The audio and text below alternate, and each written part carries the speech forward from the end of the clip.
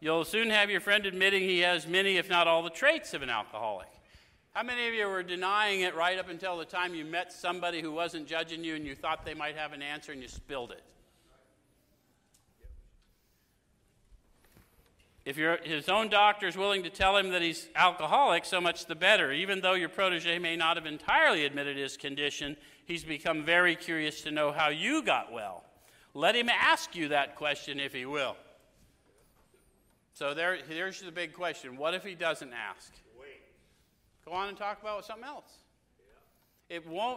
He's not going to get the same power experience until he or she asks for it. When they do, you'll be obligated to deliver it, and you will. They'll get blown back. It's fact. How many of you guys have worked with people and have had that very experience?